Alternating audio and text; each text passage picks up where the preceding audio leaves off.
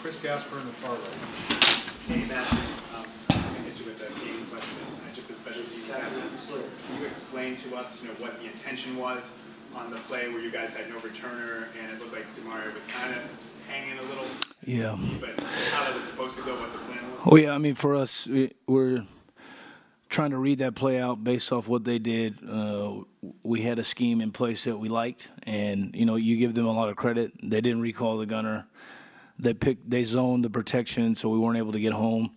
And then as a result, they flipped the field with, I don't know, what was it, 70-yard punt or something like that. So, we liked the plan going in, and sometimes things don't turn out the way you'd like them to. Kudos to them for the way they picked that up and the way they adjusted to it.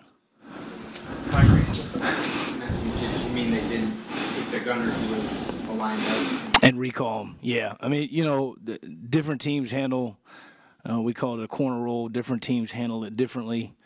I would say a lot of coordinators like to be safe and play to the protection first. I give them a lot of credit for, trusting that they could zone it off and pick it up with, a man short on protection, and they did just that.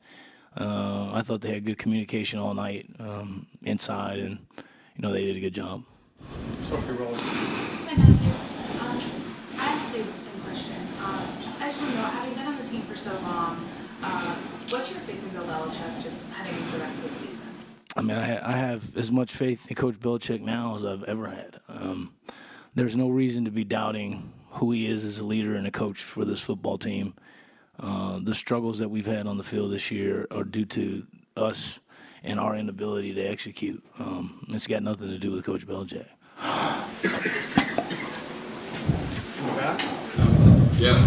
Going with the punt question, and we saw Bryce Baringer make like 2 touchbacks with the big difficulties with the lightning wall. How difficult was it for you to adjust to it, that you just don't kick it too high and get? Yeah, I mean, look, the one touchback I think was a 79-yard punt, so we'll take a touchback on that 10 out of 10 times. And then the other one might have been a 60-some-yarder, I'm not sure. But, if he's hitting those types of balls, we're not going to complain about touchbacks because we're still going to net, over 50 yards. So, there were some, adjustments, I'm sure, with the scoreboard. We saw Jake Bailey hit it last week, but I thought Bryce, all in all, did a good job. Bob Sosi in the far right. Matthew, wanted to ask you about another special teams play. After the field goal, Drew draw within one, so we kick off McKenzie, give a run out near midfield. Yeah, I mean, we got to look at that on film. I mean, it was a middle match return.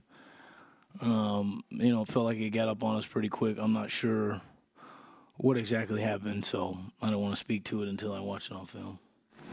Here in the middle.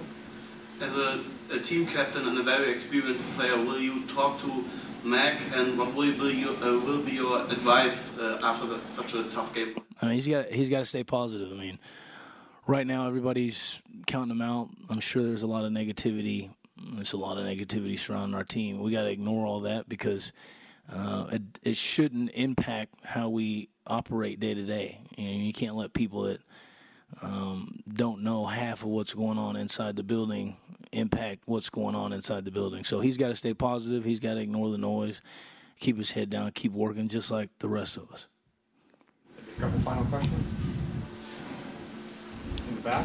Yeah, when you look at your stay here in Germany, and especially the crowd over here, what are your takeaways from the German Patriots fan base here, and how did you like? Tremendous experience. I mean, the support today was phenomenal.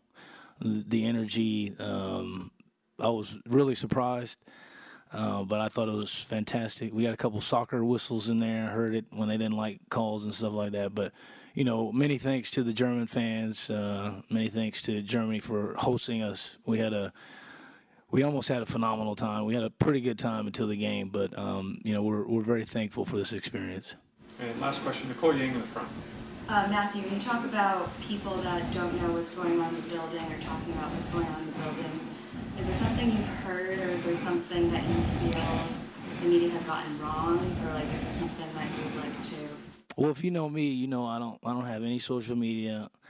I don't listen to the radio. I just know I've been around sports my whole life, and I know how the media is, and that's you guys are doing your job, and I respect that. But it's impossible to tell or to paint an accurate picture of things that are happening when you're not experiencing them firsthand. That's just the reality. So, I have a tremendous amount of respect for the job that you guys do. It's very challenging. It's very difficult.